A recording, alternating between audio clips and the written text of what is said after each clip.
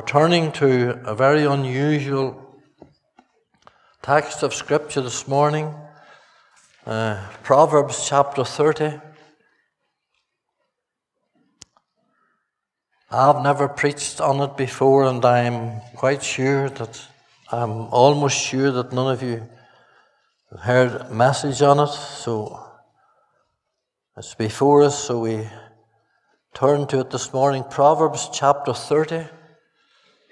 Get the Psalms and then the Proverbs before Ecclesiastes and the Song of Solomon.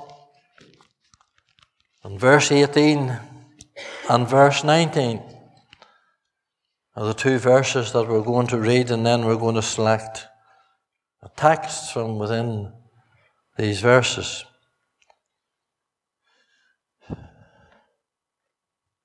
There be three things which are too wonderful for me. Now, that word wonderful there is the word mysterious or hard to understand. There be three things which are mysterious and hard to understand, yea, four, which I know not. The way of an eagle in the air, the way of a serpent upon a rock, the way of a ship in the midst of the sea, and the way of a man with a mate. And we know the Lord will bless to us the public reading of His Word. Now, out of these four things that the writer to the Hebrews got it difficult to understand, the one I want to call your attention to this morning is the second one. The way of a serpent upon a rock. Now, I'm not surprised if you say in yourself this morning, no wonder the writer to the Proverbs got it hard to understand. When this text was thrust upon me, coming near the end of the week after waiting on the Lord, it was very hard for me to understand. And then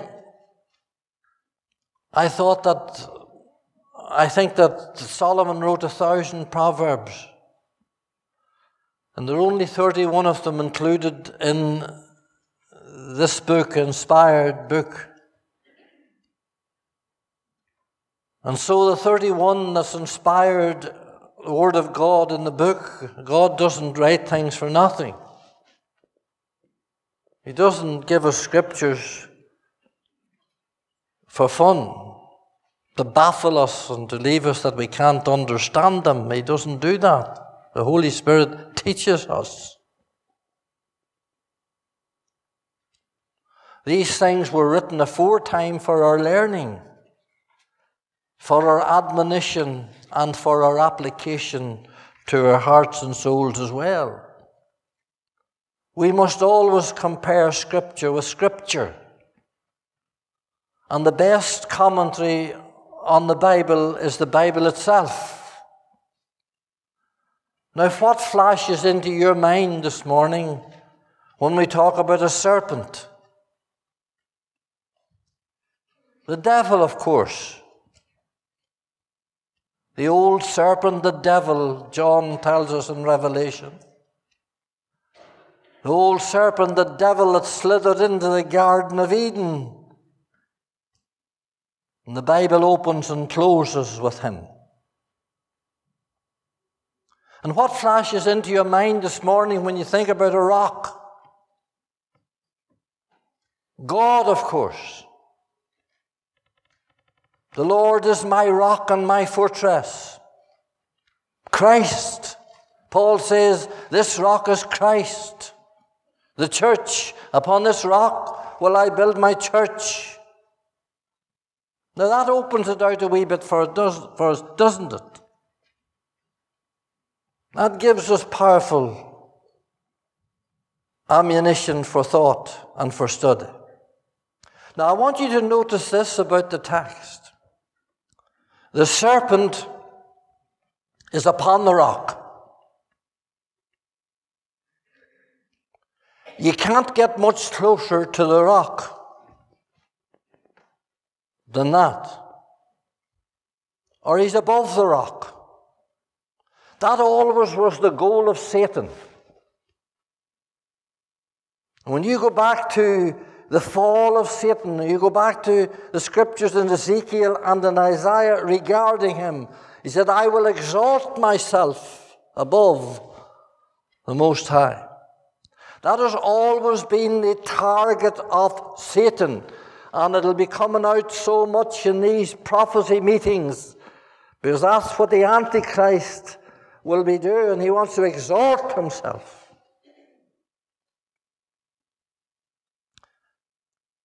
He's never far away from the Savior. He was never far away from the Savior when he was upon earth. He's never far away from the church. He's very close, Satan. He's never far away from you and and myself and our families. He's very close. So you can see where we're heading with this morning, because there's so much that we could say. Now I want to expound the scripture to you this morning, and I'm going to do something we don't usually do, and it'll catch out those who maybe sleep. I want you to turn with me to 1 Chronicles chapter 21. Turn back to 1 Chronicles chapter 21. And take your time now and get the place. We're going to service this text from the scripture this morning, and God's going to speak to our hearts. God wants to speak to our hearts. Because we're not going to just see Satan here and see him there. We're going to see victory over him. And maybe he's very close to your family at the moment. 1 Chronicles chapter 21 and verse 1. Watch how close he was to David. And Satan stood up against Israel and provoked David to number the people. I tell you, he was at his elbow. You see, the context of this here is, if you read the last verses in chapter 20, that David was elated with success. Verse 6 of chapter 20, and yet again there was war at Gath, where was a man of great stature, whose fingers and toes were 4 and 26, and on each hand and 6 on each foot. And he also was the son of the giant, Goliath that is. But when he defied Israel, Jonathan the son of Shimei, David's brother, slew him. They're marching in victory, destroying the whole, wiping out the whole Philistine. And you don't do that. You don't engage the enemy like this. And don't expect a retaliation. All nations were subject to David now. And pride cometh before destruction, and a haughty spirit before a fall. Because these verses tell us, have you studied them? And we're not studying them this morning. He's sitting on the throne, and he calls Job, the commander-in-chief, to take a census of the number of soldiers that he has in Judah and in Israel. And by doing that, by numbering the people, he grieved God. And that's what the devil wanted him to do. The devil's always close where there's pride. Now hear me this morning. He's always close where there's a proud heart. God forbid this man to do this because he was depending on soldiers, depending on men. It's not by might nor by power, but by my Spirit, saith the Lord. And listen, my friend, it doesn't matter if tonight they're sitting around here. It'll only be a meeting. It'll only be a gathering of people to hear what's going on in the community or in Brexit. And unless God is in it, what's numbers?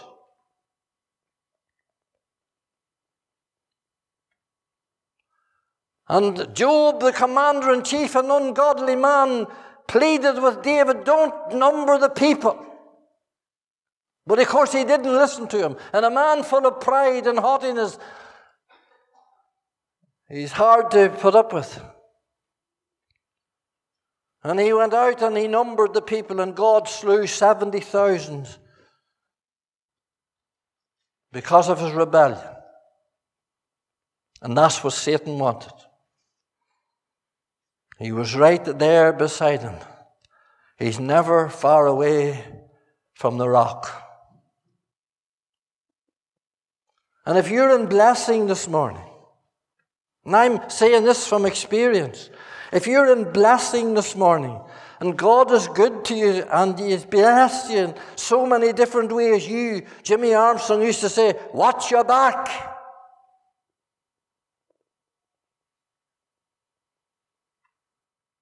Because He's not very far away. Now turn with me on over to Job, chapter 1.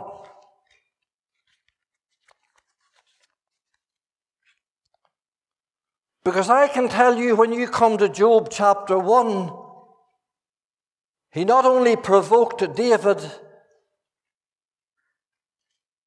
but he targeted Job. And can I say, he's not far away where there's pride, and he's not far away where there's prayer. Now I think these opening chapters of Job, sad and all as they are, first chapter, sad and all as they are, there's some lovely truths in them. Let's read verse 1 of Job, chapter 1. There was a man in the land of Uz whose name was Job. That man was perfect. It didn't mean that he was sinless. It means that he was righteous and holy and upright, and one that feared God and eschewed evil.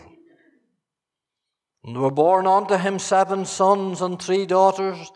His substance also was 7,000 sheep. You think of that, a man with 300 sheep. I tell you, if you see them on the side of a hill, you'll stop and look at them. 7,000 sheep, 3,000 camels, 500 yoke of oxen, 500 she-asses, and a very great household or husbandry of people employed with him. Why, he would need them. If you had all that stock, you would need men. So that this man was the greatest of all the men of the East. And his sons went and feasted in their houses, every one on his day, and sent and called for the 3 sisters to eat and drink with them. They're having a fellowship evening together. There's nothing immoral about this. But it was so, when the days of their feasting were gone about, that Job sent and sanctified them, and rose up early in the morning, and have offered burnt offerings and sacrifice offerings according to the number of them all. Now notice that. Now what have we here? We see the head of the house early in the morning in prayer for the family.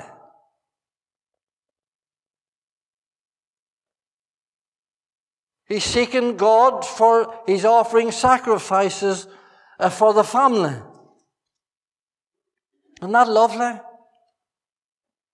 Tell me, Father, do you get up early in the morning, shut yourself away, and pray to God for the family that He would protect them and keep them clean? That's what Job's praying here. Do you do that?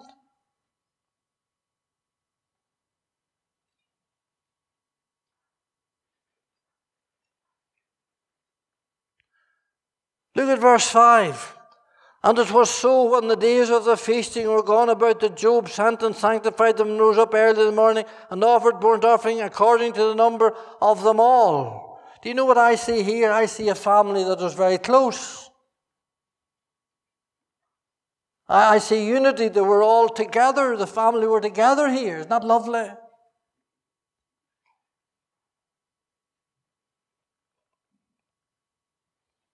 They were joined together. And Job was up early in the morning praying for them.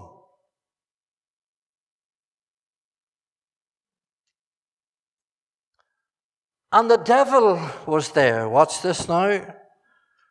Verse 6, now there was a day when the sons of God, that's the angel of God, came to present themselves before the Lord, and Satan came also among them. And he's close. Doesn't like the head of the house praying. He doesn't like the prayer meetings for the family and for the children.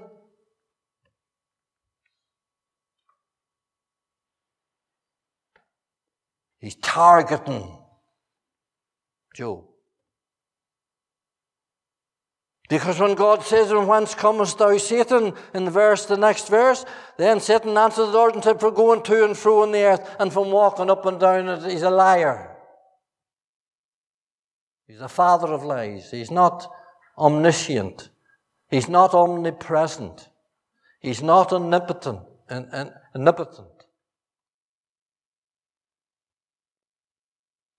He was going round Job's backyard trying to get in. And he couldn't touch Job or he couldn't get in until God gave him permission to do it. And he did give him permission.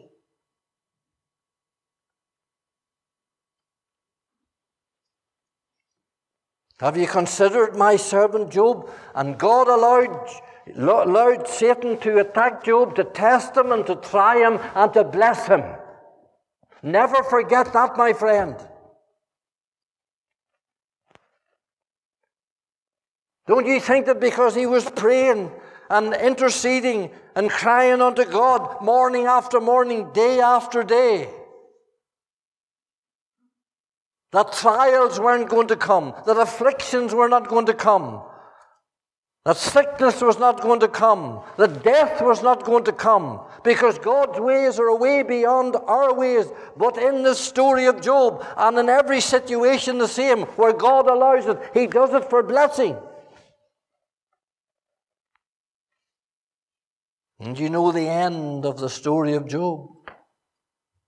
How the abundant blessing came and he replaced twofold all that he lost. God has ways of working that we know nothing about. The old enemy is never far away whenever we're seeking the Lord in prayer and desperate prayer, and we're crying for our families and crying for our land and crying for our children. He's not very far away. He's upon the rock. Turn on over then towards the end of the Old Testament to Zechariah chapter 3.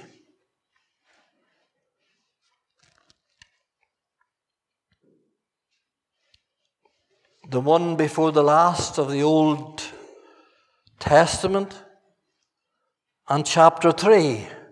This is what the Bible's doing its work, and this is what we'll be doing tonight. We'll be expounding in Daniel chapter 2. And if the Word of God read and expounded doesn't draw people and hold people and feed people, you please tell me what will. If ever we needed to get back to expository preaching, where the Word of God is let loose, listen to what the Word of God says, rather than men. It's only our job to open it up. Here in Zechariah chapter 3, he's not very far away. Verse 1. And he showed me Joshua the high priest. And that's not the other Joshua that led the people over the Jordan. This is Joshua the high priest, standing before the angel of the Lord. And that's a theophany. That is the Lord Jesus Christ himself. So he's close. Now watch it. And Satan, standing at his right hand to resist him. Doesn't make it matter whether the Lord was there or not. And the Lord said unto, here it's again, Satan. The Lord rebuked thee, O Satan. 3 times you have him. Even the Lord that has chosen Jerusalem rebuked thee. Is this not a brand plucked out of the fire? Now Joshua was clothed with filthy garments and stood before the angel. Now the context here is that the children of Israel had just come back from the Babylonish bondage of 70 years. And Joshua the high priest had set up an altar to sacrifice unto the Lord. And he goes in before God, but he still has the old Babylonish garments on him. And he's going into the presence of the Lord. I don't know whether there may not have been a sacrifice available to do it, but he goes into the presence of the Lord in his old Babylonish garments to represent the people, the sins of the people. That's what the high priest's job was to do. So he has come back out of the Babylonish captivity, and just as he is, he goes in before the Lord. And I tell you, he gets a great welcome before the Lord, because the Lord Jesus, a theophany, is with him. And God the Father is there as well. And you can see it because one spoke to the other.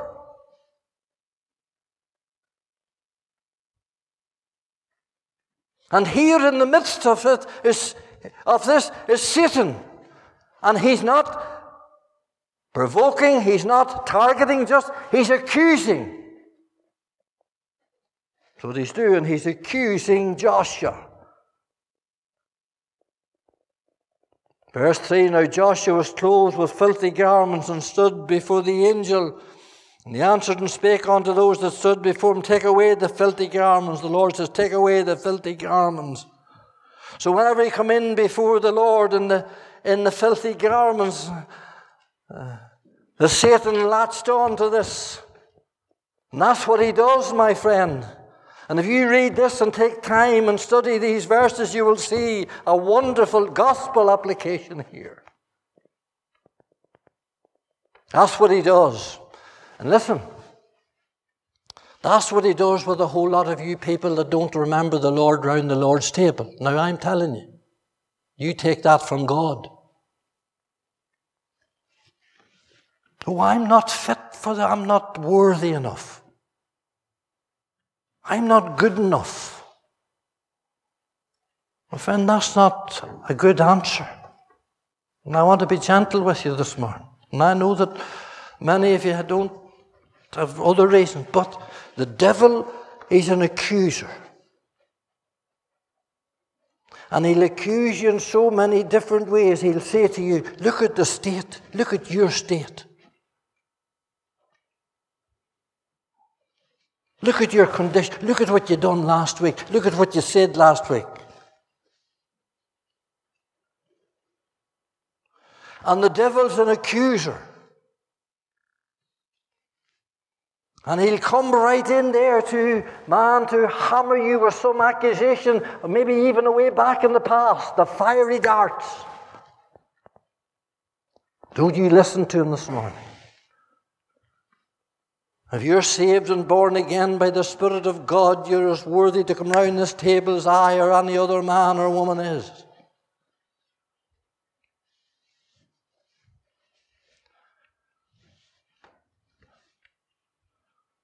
And what a rebuke the Lord gave him. In verse 3 he says, is this not a brand plucked from the burning? Is this not a soul? Is this not a soul plucked out of bondage? Is this not a soul brought back and set free and delivered? It was a delight for the Lord to see him in the presence, even though he had the old garments on him. The Lord soon fixed that. Listen, if you're not saved this morning in this meeting, you may feel filthy this morning. You may feel unclean this morning. Things that you said and things that you done and places that you were in the week that is gone. And you sit here and you feel unworthy this morning. And the devil will tell you you're no good, and he'll tell you you're unworthy, and he'll tell you you're useless, but he's a liar.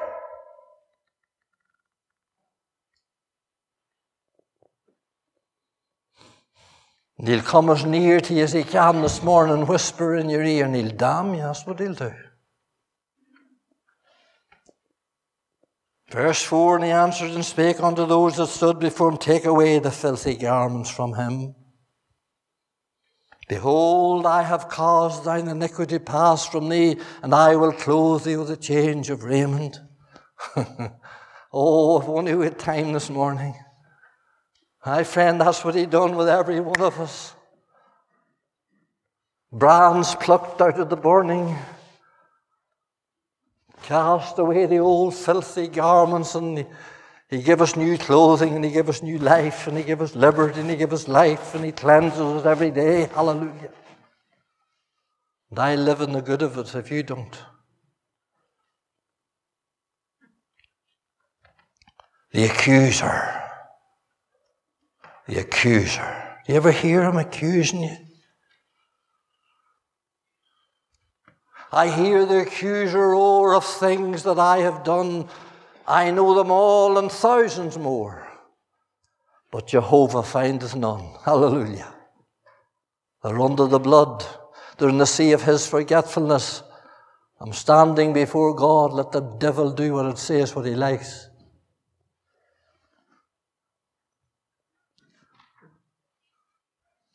He provoked David and he targeted Job and he accused Joshua. Turn with me to Luke 22 in closing, please. Luke 22. Get your place in the Bible now. Follow it. The serpent upon the rock.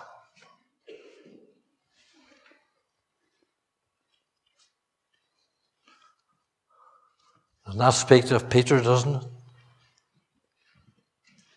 Whenever the Lord says to them, on this rock will I build my church, he wasn't pointing at Peter. The Roman Catholic people tell you that Peter was the first pope. You couldn't build anything on Peter when you see what's going to happen here. After this. You couldn't build anything on Peter at any time. Or on any man at any time. He was pointing to himself. He says, on this rock I will build my church. And the gates of hell shall not prevail against it. Luke 22, verse 31, a few days before the cross.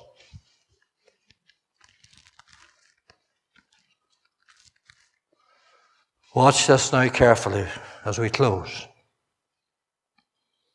And the Lord said, Simon, Simon, behold. There was something startling to come when you get the name double-barreled. If he was to speak to you like that, it would be very, very important. Simon, Simon, behold, Satan has desired to have you, that he may sift you as wheat. See that word desire? He has requested to have you. The devil knows that he needs permission. And whatever you might be going through this morning, and that you don't understand, physically, mentally, financially, any other way. And if the devil is behind it, it's only because the Lord has allowed him. So, to teach you again a lesson, and lessons for your good. Because that's what happened with Peter.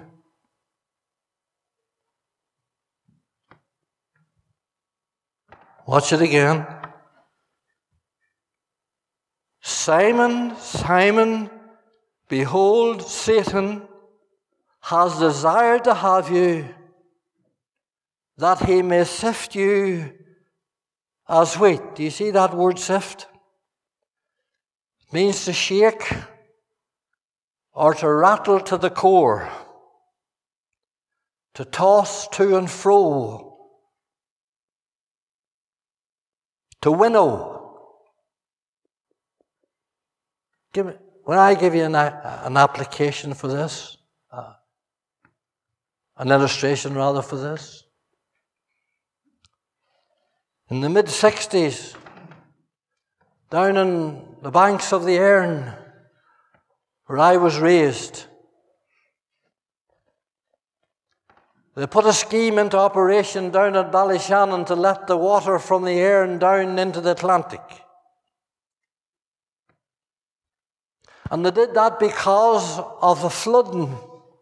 My father had 1 mile of shoreland along the shore, the lower loch. And it was all flooded, right up into the fields. Best of timber, all in water. So that was going on up the whole of Upper Loch Erne. So they devised this plan to reclaim the land, and they let the water away. Whether they let too much of it away or not, I don't know, but where we lived, we were looking out onto a bay, and the water all drained away from that bay, 1/4 of a mile of a bay. It was all sand. There was more in it than sand. There was a canoe in it that's up in the, found in it, and it's up there in the museum in Belfast if you want to see it. And there was a whole lot of stuff recovered. But my father was building a byre and a sailor pit, and he launched onto the sand, and he got a couple of Ferguson tractors and a couple of Dexter tractors and trailers and a half a dozen men, and drew the sand, which was from here to the gate or a bit further, up to the farmyard. And it was all right driving the tractors and the trailers and the link boxes, was all right. All that for a fella 16 or 17 years of age, but there was these 2 big round griddles. And all that sand had to be riddled before it could be used. And so nobody wanted to do that. And we all had to take our turns at it. And you put a couple of shovels of sand into that and start shaking it, I'll tell you. It was hard work. Sifting.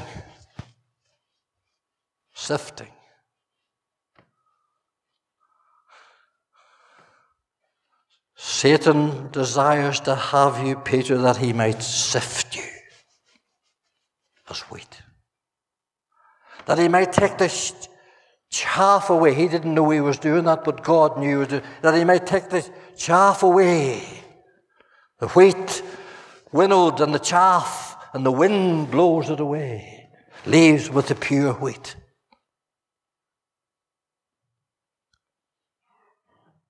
Now watch this next verse as we close, this next thought as we close. Read it again. Simon, Simon, behold, Satan has desired to have you that he may shake you, that he may sift you like wheat. Now watch this. But I have prayed for thee that thy faith fail not. Now, I got an awesome blessing out of that wee phrase. And I'll tell you the blessing that I got. He knew what was going to happen to Peter. And he had prayed already for him. So anything that comes across your path, dear believer, this week, it'll be a mystery to you, and it'll be strange to you, and it'll be offensive to you, it'll be hurtful for you, it'll be grievous to you, but remember this, he has already prayed for it. He says, I have, that's in the past tense. I have prayed for you. Isn't that lovely?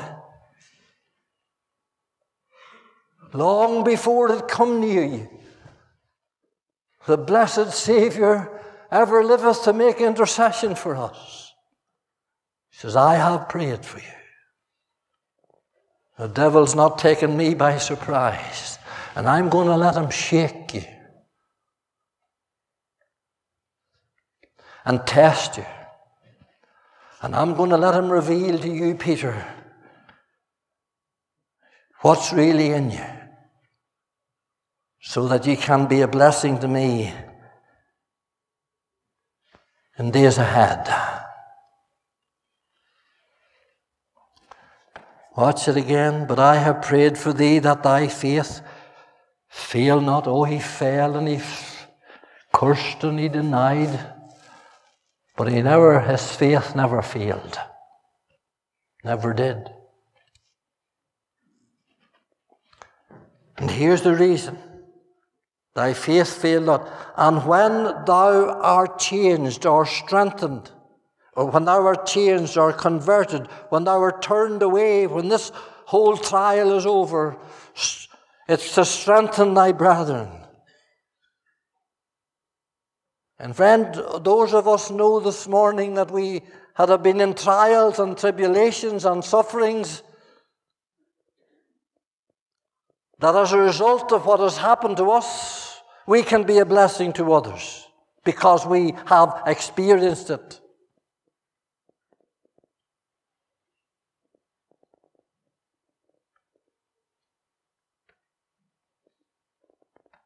So this will be falling out to the good of others.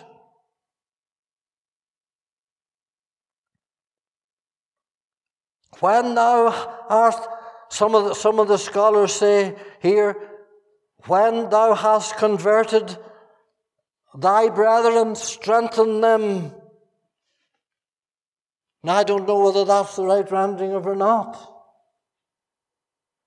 Because I know that it wouldn't be very long until 8,000 souls were saved under his ministry. And did the devil know that? Did the devil know that the hand of the Lord was upon Peter?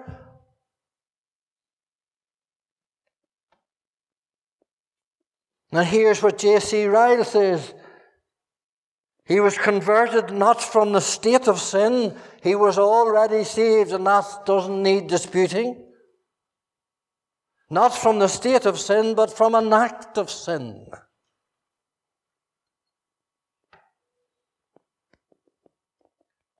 Blessed be the Lord when we fail. He comes in and he strengthens us and changes us and cleanses us, as he did with Peter. He let him go on down and down. But he never went out of the will of God and the fact that God wasn't praying for him. And he lifted him up and brought him back again. Hasn't he done that with you many times? And he's done it with me. Oh, we've failed him, we've denied him, we've done all sorts of things. And then in his love and his mercy, he has brought us back. The devil's not far away from the rock. He's not far away from the church. He's not far away from the families. But you'll be hearing some of these Sunday nights that the stone made without hands, which speaks of the Saviour. Twice there, you get it in a few verses of one another in Daniel 2. The stone which speaks of Christ, made without hands, will strike the image on the feet and the toes, put it into pulp. Stone, Christ the stone. Trace him through the scriptures, and many times he's likened to the stone, the rock, the rock. And Paul tells us in Romans shortly, the Lord Jesus will come and bruise Satan under his feet. We're on the victory side this morning. We have a Saviour this morning. He provoked David. He targeted Job. He accused Joshua. He sifted Peter. And he'll do all the same with us. But he's standing right beside us all the time in glory to his name. Let us pray.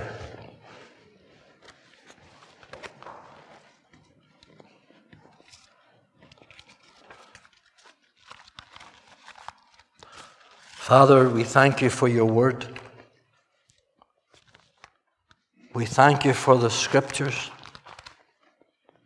We rebuke the enemy this morning in Jesus' name when he says to these dear people, some of them this morning are not worthy, they're no good, they're no use. He's a liar, and we rebuke him. In our own lives, Lord, we know all those things, Father. There's nothing good in any of us, but we thank you for the blood that cleanseth us. We thank you for the Holy Spirit that dwells within us. We thank you that we're more than conquerors through him that loved us. And we thank you that we're going out into this week as victors. Lord, to go through with God. For one day soon thou shalt burst the clouds and bring us home to the glory. Hallelujah. I want to thank you and want to praise you this morning. Greater is he that is in me than he that is in the world. I want to thank you this morning in the midst of the sifting and the afflicting and the tossing to and fro and the attacks of the enemy upon us. We thank thee that thou art beside us and with us and at our elbow. And I pray, Lord, this morning for those who are in the furnace, those that are getting it tight and hard, Father, in families, and in so many different ways that we don't know of, but we know that you've ministered, we believe, to some this morning. And as you've ministered to our own hearts, we thank thee that we can go with confidence out into this week, knowing that the Lord is good and the Lord is with us. Bless those that must go. Remember those of us who stay. For Jesus' sake. Amen.